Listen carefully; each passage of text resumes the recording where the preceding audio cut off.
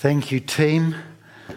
I believe that there were words for you there today. Leanne, speaking of God's love for us, and then Tania, speaking about the specifics, that God in Christ is our breath and our life. Please accept those words because they were intended for you as much as they were for me. I'm reading from Revelation chapter 4, and you'll find it at page 1140 in the Bibles that are around the auditorium. So chapter 4 of Revelation, page 1140, and the context is the great vision of God and who God is. And I want to particularly pick up 5 verses, 6 to 11. John has this vision, and we step into it at this point. In the center, he said, around the throne were 4 living creatures, and they were covered with eyes in front and back. The first living creature was like a lion. The second was like an ox. The third had a face like a man. The fourth was like a flying eagle. Each of the 4 living creatures had 6 wings and was covered with eyes all around, even under its wings. Day and night they never stopped saying, "Holy, holy, holy is the Lord God Almighty, who was and is to come." Whenever the living creatures give glory, honor, and thanks to him who sits on the throne, who lives forever and ever, the 24 elders fall down before him who sits on the throne and worship him who lives forever and ever. They lay their crowns before the throne and say, "You are worthy, our Lord and God, to receive glory and honor and power, for you created all things, and by your will they were created and have their being."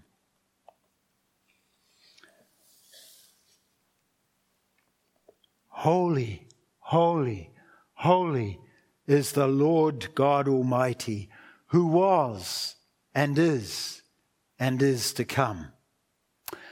So why should we enter into the practice of praise? I mean, praise is pretty hard to kind of get a handle on at times, is it not? What is praise and why should we do it? Well, first off here, we're told that God has always been, who was, who is, and is to come. The God who spans all time. The God who is the very life of earth. Praise to the name of God forever and ever. Wisdom and power are his, says Daniel chapter 2. And Tom Wright, the theologian, has said, we praise God because you are worthy, Lord and God, to receive glory and honor and power for, but as Wright says, because you created all things.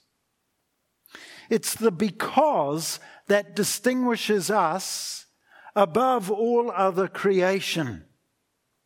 The because that we can reflect and understand the life and the love of God. We can see his workmanship at a level that the rest of creation, we suppose, cannot see and understand. What a privilege. What a mighty thing to have intuition, to respect and be invested in emotion, good and bad. To know in all of that we are most like God. This is what distinguishes us as human beings. The earth is the Lord, and everything in it, says Psalm 24. The heavens declare the praises of God. So in effect, Wright is saying, and he declares it like this, we are real, genuine humans, human beings. When we have this level of understanding and interaction, and yes, praise of God.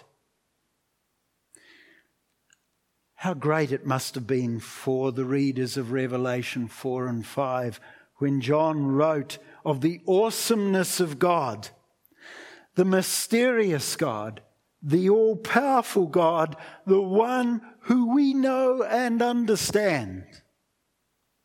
And the outlook of persecuted Christians at that time to whom Paul is writing was fairly bleak.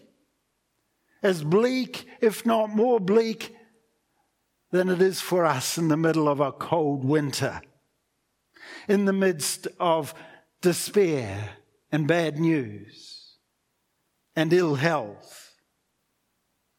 But the psalmist says in Psalm 18, I called to the Lord who is worthy of praise, and I have been saved from my enemies. So you see, all of creation depends on and praises God. In Revelation chapter 4, verse 6, we have this strange image of 4 beasts or 4 animals, beasts, 4 creatures, praising God as the Holy One of Israel, the Holy One for us all. And these 4 beasts, these 4 creatures, keep watch over the creation of God. And they declare daily adoring praise to God. They give praise to the God who is due all praise. Laurie Guy, the New Testament scholar, writes, the essence of the 4 living creatures is that they collectively embody the leading species of various types of creation. Man is exalted above the creatures, the eagles among birds, the ox among domestic animals, the lion among beasts. In effect, the writer is saying all creation, even the mightiest, even the greatest, even the ones on the top of the pecking order, all give praise to God and depend on God. Prophets, Moses, the psalmist, Miriam. Look up Exodus 15 if you want more about Miriam's praise.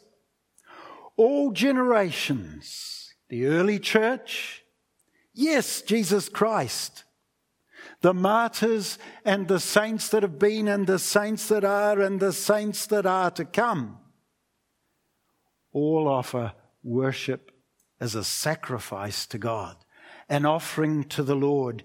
You are worthy, our Lord and God, to receive glory and honor and power. So says verse 11. So says you may say to me, but why bother? Aren't we free of this God-bothering, superstitious nonsense nowadays? We've got to get on with life. Life is a serious business. Isn't it a bit of a distraction to be worrying about praising God? He doesn't need it, surely. We've simply got to get on. But again, thinking of Wright's because. We praise God because God is good. Full stop. We praise God because His love endures forever, who was, who is, and is to come. We praise God because His faithfulness continues even to our generation and beyond. Last week, Debbie and Jeff reminded us in the words of Derek Prince, we thank God for his goodness, we praise God for his greatness, we worship God for his holiness. Is that not reason enough for our praise? As I said, all praise is itself a sacrifice which pleases God. And we are meant to take pleasure in God. As human beings, the one who fashioned us has meant for us to take pleasure in him. Through Jesus, therefore, let us continually offer to God a sacrifice of praise, the fruit of lips that openly profess his name. So says Hebrews 13. Why would we do it? Well, surely we are of one heart and mind with God when we're working off the same page. And if we're not working off God's page, if we are not reminded in praise of who he is, then can I suggest to you, brothers and sisters, then we are probably drifting off. We are pleasing ourselves. We are making decisions about our lives, which at the end of the day, when we look back, will probably be folly, foolishness, and may have got us into deep trouble. So, accept, Lord, the willing praise of my mouth. Teach me your laws. Surely reason enough. And because God takes pleasure in his creation, we're told that God saw what he had made and it was very good. Because God takes pleasure in his creation, we are filled with a sense of anticipation, delight, day by day. We rejoice in his presence always.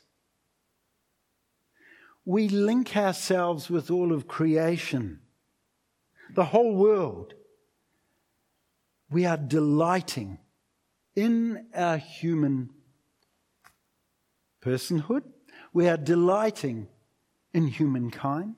We're delighting in all that is about us, as we should, because, here's that because again.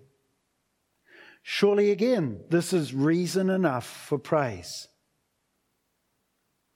And the next because is this, that humankind was created to rejoice and find fulfillment in God.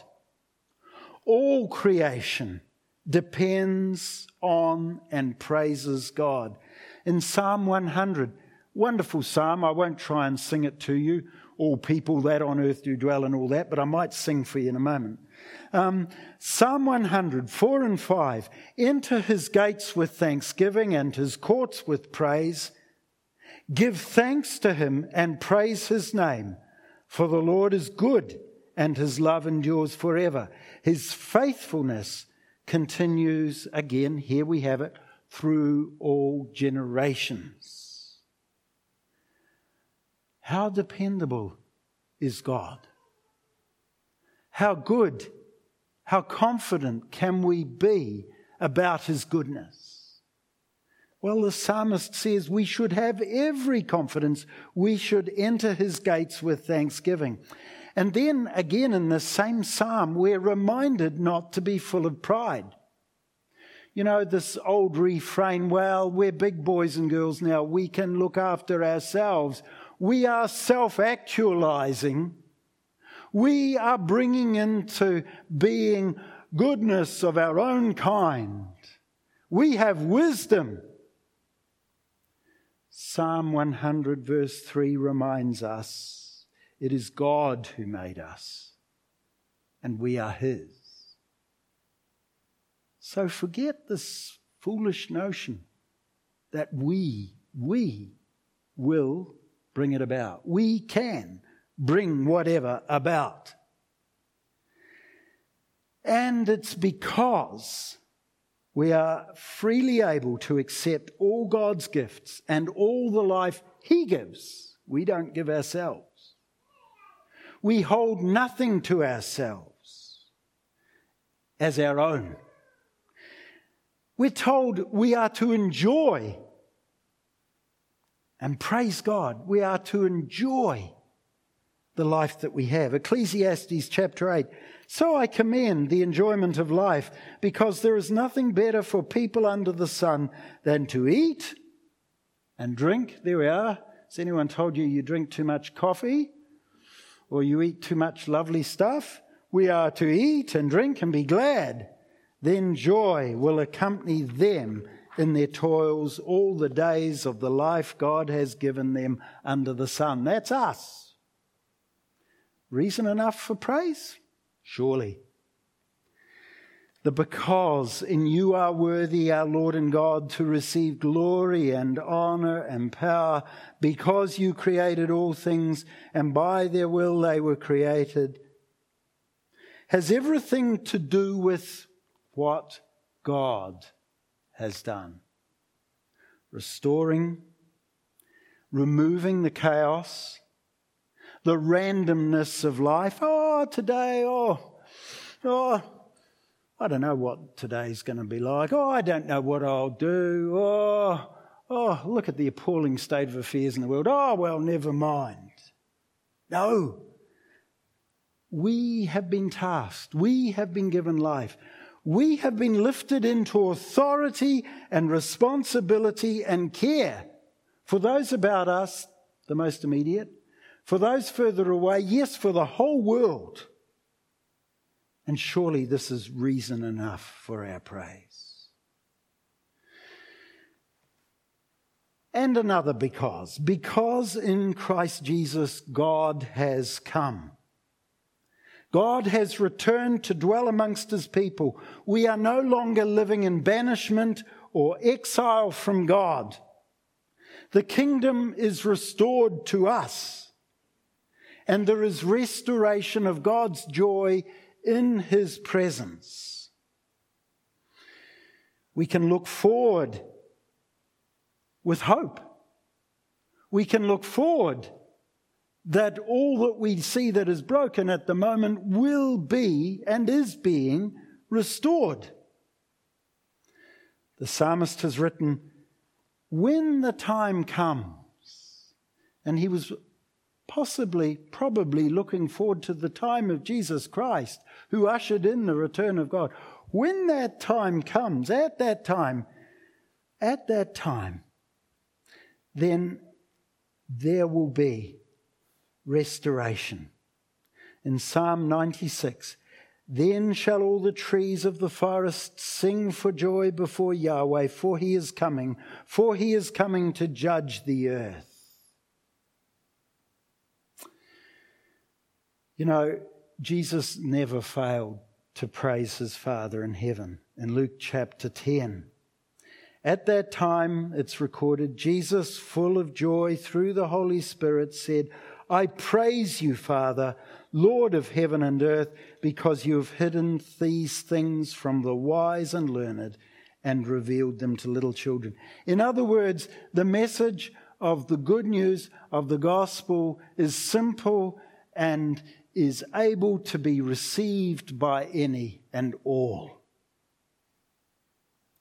So when we praise God, we proclaim our faith in Him. We proclaim our dependence on Him.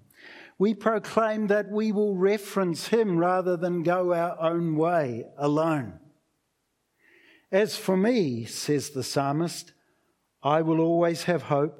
I will praise you more and more. My mouth will tell of your righteous deeds, of your saving acts all day long, though I know not how to relate them all.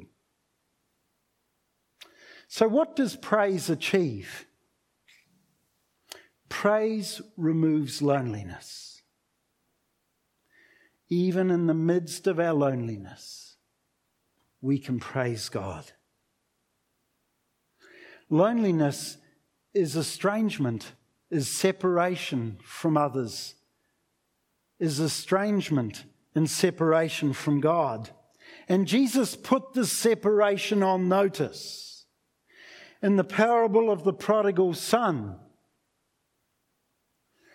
the writer speaks of how God has drawn near, run, as it were, with skirts lifted up, a loving father to embrace the son who is wayward, who has chosen to be separated, becomes lonely and impoverished. And in this parable, Jesus is saying, God is drawing very near. God is now intimate to you. God is not seeing you as one to be shunned or pushed away if you thought that was so.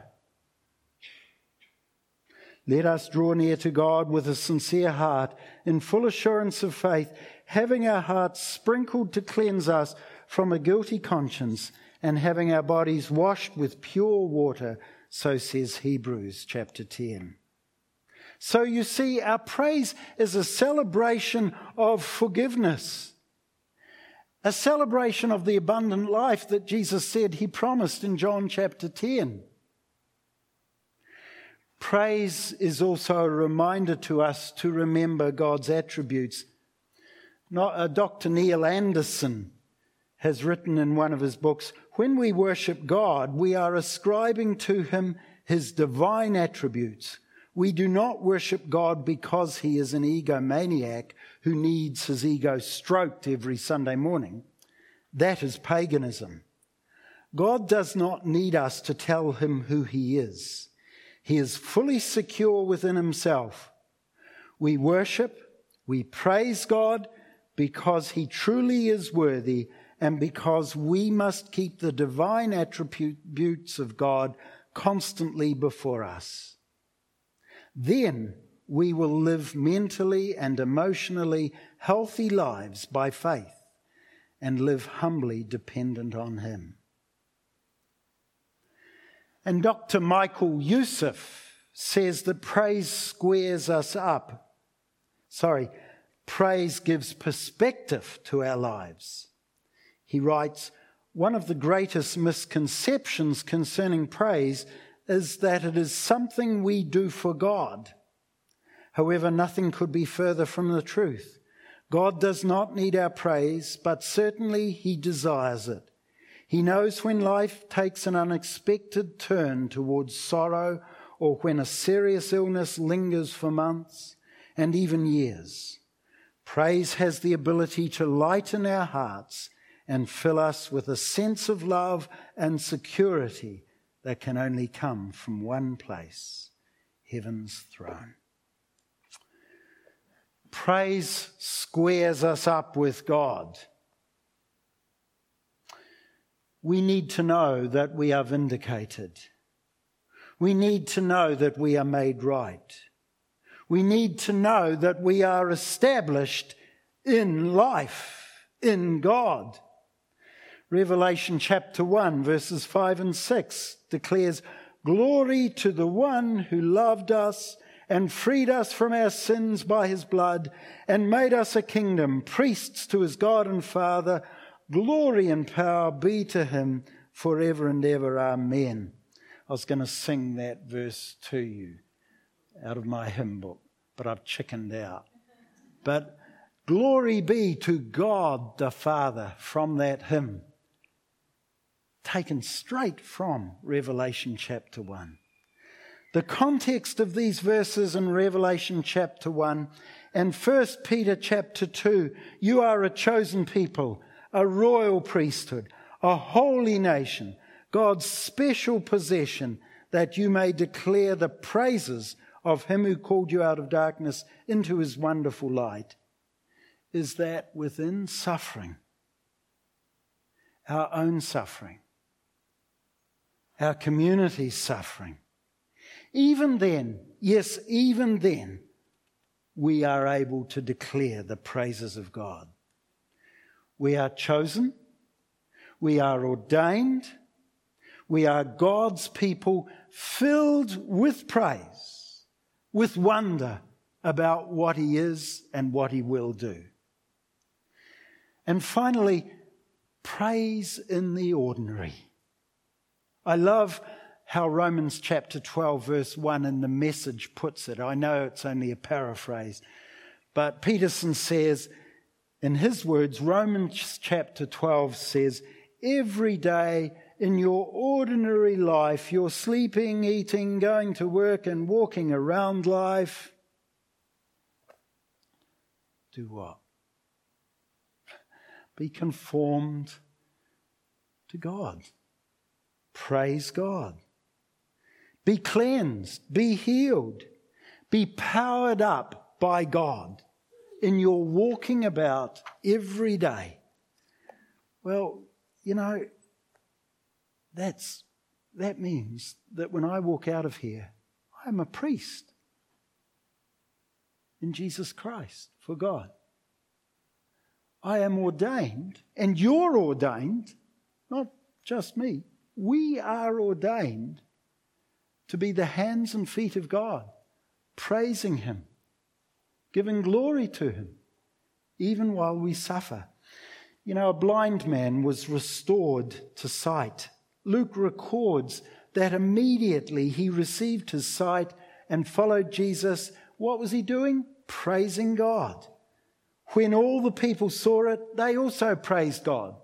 So could it be that in our ordinary walking about, sleeping life, we are signs to others the praise of God? 18 months ago now, our son Nathan died. And I could spend my time feeling bitter that we lost him. Or I could enjoy what God has given. Firstly, wonderful memories of a young man who loved his Lord. Secondly, the songs, worship songs that particularly Jill has introduced me to since, has caused me to give praise and thanks to God that life is like this, that in the midst of suffering and pain, there is also joy, there is reflection, there is understanding of the depth and breadth of God's goodness and love. And so praise, sometimes almost from me anyway, feels inadequate. I don't have words, I don't have songs, I don't sing in tune. But this is our life in Him. So what does praise achieve in us? Well, we are caused to remember God's wonderful attributes. If this is God, then surely life has taken a turn for the absolute better. Secondly, if we are living in dependence on God, then I'm not flying solo any longer. I can seek His wisdom. I can, through the Holy Spirit, seek His guidance. I can be stopped from making a right fool of myself at times. Thirdly, there's a renewed sense of gladness. This is a glorious day. It may be pouring outside. The temperatures can be minus. But the fullness of life, the rich tapestry of life that I have is a blessing from God, and I praise His name for it. It is a good day. And praise enables us to appropriate the fact that we are real, genuine human beings. Because we're walking with God. Because we're not walking on our own. Because we are not living in any sense of pride that, "Ooh, look what I've done." And praise means that we are drawn into intimate relationship with a God who delights in our praise. We are not alone. I thought of an illustration, and Jill was watching a YouTube commentary on the Duchess of Sussex, Meghan Markle, as she was, at some event with the Queen. And they were having a good old chinwag and a bit of a laugh. Years ago, that's not the Queen we seem to know. The Queen was over here, powerful, formal, stately. The Queen we see nowadays is somewhat different. And I thought that's a good reflection of our relationship with a God who loves us intimately and loves a joke with us, cries with us, who enjoys the lighter moments of life. And the final word goes to the psalmist again. It is good to praise the Lord and make music to your name, O Most High, proclaiming your love in the morning and your faithfulness at night to the music of the 10-stringed lyre. I think you talked about that a while ago. And the melody of the harp, Psalm 92. Whether we feel like it or not, praise that glorifies God is worthy of who he is. We're going to sing a song now. It's your breath in my lungs. Praise in our lungs. We are his. I love this song, this final song. Let's appropriate it for ourselves. Let's grab it for ourselves. Thanks. Thanks, team.